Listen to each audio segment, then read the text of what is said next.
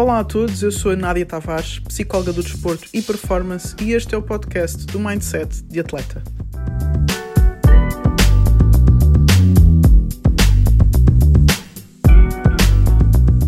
Já repararam que a maioria das pessoas que dizem que querem mudar alguma coisa começam sempre por falar sobre aquilo que querem ou sobre aquilo que já não querem, mas raramente param para pensar sobre o seu ponto de partida, sobre onde é que estão, sobre aquilo que têm, sobre a pessoa que são.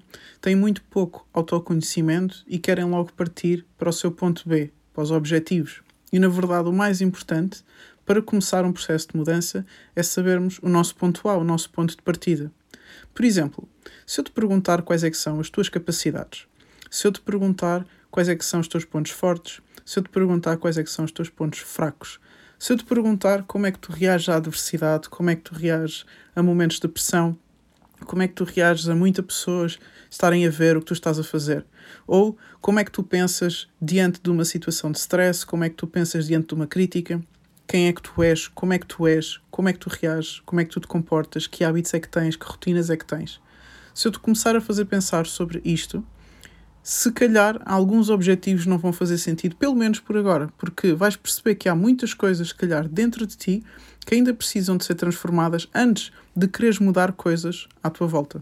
Se calhar abusei um bocadinho nas perguntas, não é? Deixei-te um bocadinho confuso.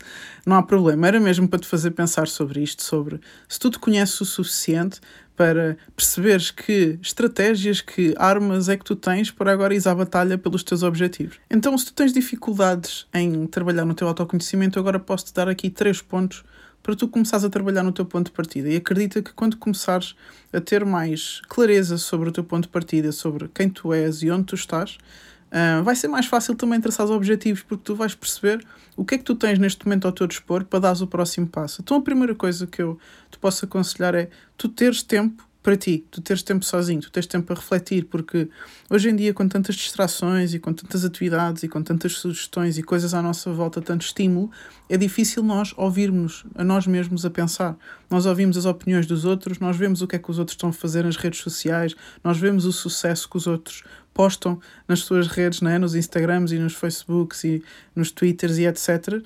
E passamos muito pouco tempo a refletir sobre nós e a ver o que é que nós pensamos, né? O que é que nos vem à mente se ninguém estiver a falar connosco e se nós passarmos tempo suficiente só connosco mesmos. Então, a primeira coisa que eu te aconselho, passa tempo sozinho, passeia sozinho, vai ver o mar sozinho, aprenda a meditar, a ter tempo de reflexão com um caderno. Eu, por exemplo, eu gosto muito de pensar, a escrever sobre coisas, a tirar apontamentos, a escrever sobre ideias, e é uma forma de depois também eu ir revisitar aquilo que fui escrevendo nas últimas semanas e nos últimos meses e perceber aquilo que é consistente, aquilo que é padrão em mim, coisas que me vêm à mente constantemente. É uma boa forma da gente também se conhecer e perceber o que é que realmente é importante para nós.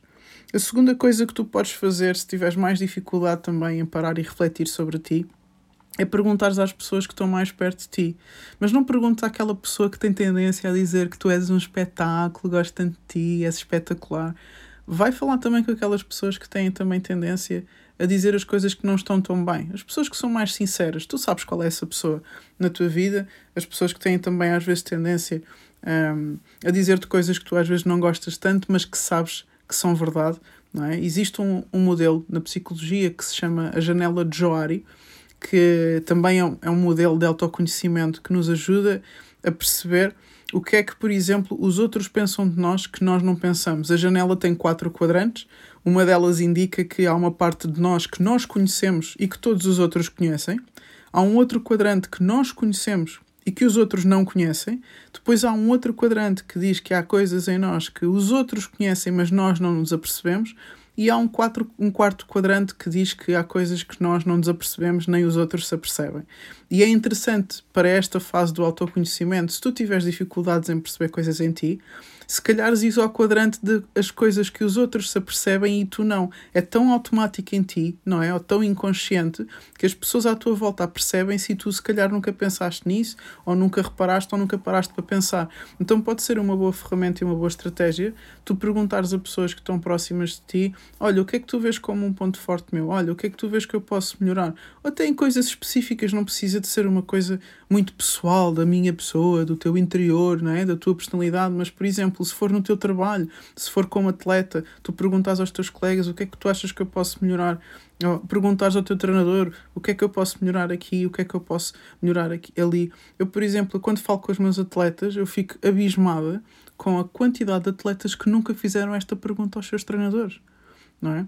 Depois também eu acho que os treinadores têm que ter este papel de dizer mais vezes o que é que esperam dos seus atletas, mas o atleta tem que ter iniciativa se quer melhorar, de perguntar ao seu treinador, olha, o que é que achas que eu posso fazer melhor no ataque, o que é que eu posso fazer melhor na defesa, o que é que eu posso fazer melhor taticamente, tecnicamente, fisicamente, o que é que eu preciso de melhorar. Estas perguntas também ajudam a que uma pessoa que te está constantemente a ver de fora tenha um feedback para ti, porque às vezes nós, por muita autoconsciência e muito boa reflexão pessoal que tenhamos, uma pessoa que está a ver de fora vê coisas que a gente às vezes não vê. É normal, não é? Porque até quando nós estamos a treinar, nós estamos a pensar em treinar e fazer o nosso melhor. E às vezes há coisas de fora, com um zoom out, que a gente não consegue ver se não for com olhos de outra pessoa. E, em princípio, se é teu treinador muito mais experiente do que tu e com uma visão muito diferente do jogo ou da tua modalidade do que tu. Então não tenhas medo de perguntar às tuas pessoas próximas, tanto da parte mais pessoal como de uma parte mais laboral, desportiva, académica. Perguntares o que é que eu posso melhorar, o que é que tu vês em mim, o que é que tu achas que eu posso desenvolver. E, em terceiro lugar, perguntares-te em termos do teu progresso, onde é que tu estás agora, ok? Então falámos de quem é que eu sou, de perguntares aos outros o que é que vem em ti e agora onde é que tu estás em termos de progresso. É uma boa tu agora olhares, por exemplo, para os objetivos que traçaste há uns anos atrás. Se não traçaste, começas a traçar agora, não há problema nenhum, mas é interessante tu olhares para trás e veres como é que estás a progredir no tempo, não é? Ou seja, às vezes nós passamos muito tempo com tantas distrações, como eu dizia ao início, e envolvemos em atividades e fazer, não é? Eu mesma muitas vezes caio nesse erro e é muito bom para mim quando eu consigo parar e pensar, ok, o que é que eu já atingi? O que é que está a resultar? Como é que eu estou a progredir nisto, naquilo e no outro? Deixa eu ver que objetivos é que eu tinha o ano passado e se eles andaram para a frente, se eu me esqueci deles, se eles estão a andar bem, se eles não estão a andar bem, se estão a regredir, se estão a avançar. Deixa-me ver onde é que eu estou. Porquê? Porque assim eu vou perceber se estou a conseguir ser disciplinada, se estou a conseguir ser consistente, se estou realmente a cumprir com a minha palavra nas coisas que eu prometi que ia fazer e vou perceber o que é que está a funcionar e o que é que não está a funcionar. E isto também é uma boa forma de eu ver o meu ponto de partida, não é? Onde é que eu estou? Quem é que eu sou? O que é que eu tenho? O que é que as pessoas veem em mim? Então, quando eu começar-me a perceber isso tudo, e muitas vezes este abre olhos de ver, ok, eu tracei objetivos e consegui alcançar. Eu ano passado queria estar não sei onde e olha, já estou aqui e já nem me lembrava que este era um dos meus objetivos. Quando tu começas a ver isto dá-te uma certa autoconfiança para agora passares para o outro ponto de agora quero traçar objetivos, agora quero ir para o ponto B, ok? Então, este ponto de partida e este trabalho no ponto de partida, na verdade, dá-te muita força e muita potência, muita confiança para os teus próximos passos. Não caias num erro como na maioria das pessoas, de ficarem tão iludidas, tão ilusionadas, tão entusiasmadas com aquilo que podem vir a alcançar, que não passam tempo nenhum a pensar naquilo que têm, naquilo que já conseguiram, nas ferramentas que têm, nos pontos fortes que têm, naquilo que precisam de trabalhar. E se, de acordo com o que tu vis do teu ponto de partida, faz sentido pensares em determinados objetivos, não é? Porque, às vezes, tu podes até manter esse objetivo, mas se calhar não é agora, se calhar há não sei quantos passos intermédios pelo caminho até tu chegares ao objetivo final, não é? Aquilo que tu queres alcançar no final. E às vezes só uma pequena reflexão sobre ti mesmo, sobre a pessoa que tu és, sobre o atleta que tu és, sobre o estudante que tu és, sobre o que quer que seja que tu és, pode ser suficiente para gerir muitas vezes algumas expectativas, gerir alguma frustração de coisas que tu estás a querer só alcançar e às vezes a resposta não está no objetivo que tu não estás a conseguir alcançar ou no processo que tu estás a implementar, está naquilo que tu és, está nas ferramentas que tu tens, está na forma de tu funcionares, ok? Então esta era a minha mensagem para ti hoje.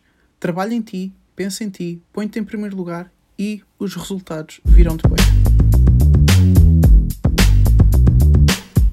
Espero que tenhas gostado da mensagem, que tenhas desfrutado dela, mas agora lembra-te, põe em prática.